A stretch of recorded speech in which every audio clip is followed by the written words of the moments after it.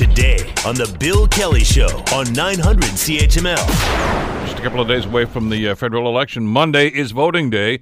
If you did not vote in the advance polls this past weekend, get out and vote on Monday. If you don't have a ride, call whoever you want to vote for. Call their office, the election office. They'll get you a ride. Don't worry about that. Just get there and make your vote count, and then be listening that evening when the polls close here at 900 CHML. We have extensive coverage with our global news team. And locally, of course, we'll have all the results for you. And on the national level, too, with Donna Friesen actually anchoring the global coverage. And David Aiken and so many other great global folks are going to be involved in that. And our CHML folks are going to be out at all the ridings, checking, getting all the local interest for you as well. But as we head into the last days of this campaign, controversy. Boy, what a shock, right? It's been that way through the whole thing. And a lot of backbiting about what's going on. I guess nothing is inevitable in politics, but it looks more and more as if we're probably heading into a minority government, just the way the polls seem to be indicating right now, which has got Andrew Scheer and Justin Trudeau and Jagmeet Singh, for that matter, musing about how the next government is actually going to be formed. And Mr. Scheer seems to think there's a certain protocol that needs to be followed, and I'm not so sure that's correct. I want to bring Henry Jacek into the conversation, professor of political science at McMaster University. Henry, thanks for the time. Great to have you with us again today. Always great to be with you, Bill. Maybe we can get into the logistics, and I don't want to get too deep into the weeds on this, but with minority governments, it's a different set of rules, but there are rules. And as I understand this, and I tried to do some research on this yesterday when Mr. Scheer was making his musings that if Justin Trudeau loses, he should resign the prime ministership. We have a Westminster parliamentary system, which is really an adaptation of what they use in Britain, right?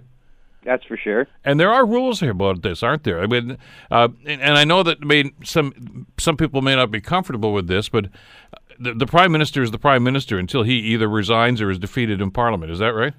That's correct. So Justin Trudeau is still the prime minister of Canada. Exactly. For sure. There is always a government, no matter what's happened, no matter what kind of election. We always have a government. Which though many of us think is great, some people may not think that's great, but we always do have a government. And he is the prime minister until the House of Commons decides that he's no longer able to govern. He either resigns. He may say, "I'm not going to fight to hang on because I think I'm not going to be able to do a good job or have the support." Or he'll say, I think I can get a majority in the House of Commons and I can stay prime minister. So that's really up to him, whether he wants to do it or not. And it is amazing at times. Some prime ministers say, "Oh God, I'm just going to give up. I'm not going to try to put together a minority government or a coalition government." And they've lost the will to govern. And the system says, "Yeah, we can understand that," and but other people say they're going to hang on. So so Scheer has got it really wrong. Scheer is making up rules that don't exist. The prime minister is the prime minister until he's no longer the prime minister, and it's his call or the House of Commons call to get rid of him. Well, and we don't know all the stuff that goes on. For instance, when the winner of the election goes to see the Governor General, but one of the first questions they ask, and I know this from my old civics classes, Henry, is can you form a government? Exactly. And if the answer is no, well, then what are you doing here? They've usually done their homework on that beforehand to see whether or not they can do this. You're right. You're right. Paul Martin didn't bother to do that. A number of people have just said, "I forget about it because I really don't want to form any sort of alliances. What's done is done, and they move on." But, I mean, and I guess the most recent example we've got of that here in Canada was in British Columbia when Christy Clark was defeated in the last provincial election there. She tried to go back to the legislature and form a government. It didn't work, which is why they had the change at the top. That's right. The problem is generally when we look at the landscape, the political landscape, it is very clear that generally a majority of the voters in Canada, and this is true in a number of provinces, including Ontario, that a majority are progressive voters. And by that I mean they are willing to support one of the three progressive parties. the Liberal Party, which is mildly progressive, the NDP, which sort of is a middle of the road progressive, or your standard social democratic party, and the Greens, which are also a progressive party, but they're way over, farther to the left. But people are willing to move among those three groups. You put those three groups together, and you have a majority of the voters. As a matter of fact, you put the Liberal voters together with the NDP voters, you have a majority. Now the question is, will you have a majority of members if you put together the NDP and the Liberals? That's what a lot of people are talking about, and I think they are overlooking something. So let me give this to our listeners, because I think people are missing this point. Recently, the leader of the Bloc Québécois said he is not going to defeat or support any particular government. This is a Bloc Québécois view that they in our last constitutional crisis, which was in 2008, they behaved the same way. So what you need to do is people are thinking, well, 170 seats is needed for a majority. Well, that is not true. What we have to wait and see how many seats the Bloc Québécois gets. We subtract that from 338, which is the total number of seats, and then you take a majority of that, and that's going to be less than 170. And most people are expecting, when you put the Liberal seats together and the NDP seats together, they're going to be over that particular mark. So what the Conservatives can see is that it's not going to be all that hard if Trudeau is willing to have an arrangement with the NDP. The NDP has said, we'll do just about anything. We'll have agreements. We can have a coalition. We're open to essentially keeping the Conservatives out of power, so they're willing to deal. And it's all up now to Trudeau. On election night, when he looks at the returns, is he willing to make an agreement with the NDP? He doesn't want to talk about it. I suspect he will. But we'll have to wait and see. I think part of the confusion here, too, Henry, is a lot of people conflate the idea of minority government with coalition. And there are there's only ever been one coalition government, federal government here, and that was 1917. And, right. And it's really a contractual thing, isn't it? That's right. You can have different things. You can have an informal understanding that the party you're doing business with is going to, support your agenda, but what they will support and what they won't support. That's what you usually have in a minority government, and it means that the government can't do everything it wants to do, and it's kind of frustrated, but he has to live with it. Some people live with that frustration better than others. Not too long ago, Bill Davis, when he was premier of the province, he had two minority governments. One of them lasted 4 years. He was willing to compromise for 4 years, and he was able to do it. Then you might have a situation where they write an accord together. They don't have a coalition government, but they write an accord, and they'll say, this is what we agree on doing, and this is how long the whole thing's going to last. And the Liberals, under David Peterson, and Bob Rae, under the NDP, made that agreement. That's right, yeah. in 1987. Then the third thing, to make it stronger, you have a coalition government where some members of the smaller party in the coalition will get cabinet posts. Now, that's fairly rare here, very common in Europe, however. Churchill did that during the war years. His war cabinet and that coalition was actually made up of different parties, much to his chagrin. But I mean, that's what they get stuck with. So there's so many different machinations that are going on here, and I guess that's when the horse trading comes in, because obviously there are some things. Let's assume that it is going to be close. I saw one projection that said both the Conservatives and Liberals have 130 seats, and which means obviously it's a deadlock. But you look and say, well, what will the NDP support? Some stuff the Liberal does, because I know there's stuff in the Liberal platform that Jacek Singh and the NDP don't want, they don't like, including pipelines, including the NAFTA deal. That's one thing they'll have to work out. Yeah. But on the other hand, if it was a Trudeau government once again, probably could count on support from the Conservatives on pipelines in the NAFTA deal. So you kind of go back and forth like this. If it's not really a coalition, you're just looking for enough votes to have something pass. Boy, you really got to count the votes here and make sure that you've got everything that's going on, and count your ducks and see exactly who's going to support you on one particular issue or another. Yeah, actually, the more stable thing, I really think it makes a lot more sense to have either a written agreement or to have a coalition government, because you basically at that point, you're a lot more sure of what's likely to happen. So, and it's much more predictable, and you can carry out an agenda. And look, for David Peterson, it was terribly successful because he got rid of, he didn't do things that the NDP didn't want him to do. He was maybe a bit frustrated, but he did things that they could agree on. He did it for 2 years, and lo and behold, after 2 years, what did the people of Ontario said? David Peterson, you're doing a wonderful job. We're going to give you such a wonderful, you've done such a wonderful job. We're going to give you a majority. And then what does he go? He goes in the majority and starts making mistakes. Yeah. A lot of times. Including calling an early election after the... Early election, yeah. When he had Bob Ray, saying, listen, you got to do this or that, let's agree on this, everybody loved it, but Bob Ray didn't get the credit. David Peterson got the credit, but he threw it away on a majority election. Now, last night I was watching on TV, and they were talking about this issue, and who comes in on Kathleen Wynne? Kathleen Wynne comes in and says, well, I know about minority government, because when I became premier, I had a minority government. She did. When she had her minority government, before she called her election, everybody loved Kathleen Wynne. She called an election, said, we love Kathleen Wynne. They gave her a majority. Her problems began when she had a majority. She started making mistakes. Yeah. And she made a whole bunch of mistakes, and we saw what happened to her last year. Quite frankly, I think there's there is an old saying in different variations.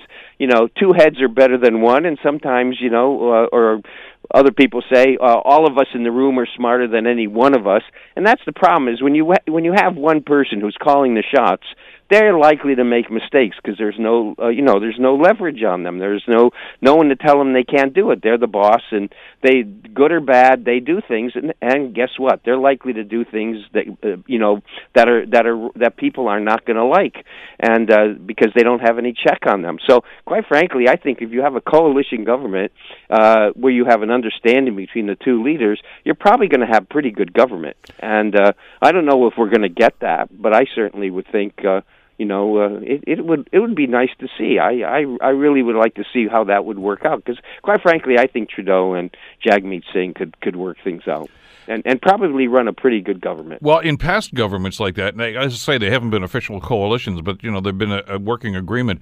There's been some pretty important legislation that's passed. I mean, it was the Mike. I was going to call him Mike Pearson. Lester Pearson, that was his nickname. Right. Lester Pearson and Tommy Douglas with the NDP that actually got the Medicare program that we have in this country, got that through, the modernization of the pension plan. I mean, these were all things that were done with minority governments. So it's not as if it has to be a stalemate all the time. I mean, and that's the great lesson of over the from 60 years ago is that Mike Pearson. I will always call him Mike rather than Lester B. Pearson, but Mike Pearson. But Premier Pearson, had two governments. They were both minority governments. He depended on Tommy Douglas and the NDP, and they did all sorts of great things that people absolutely liked.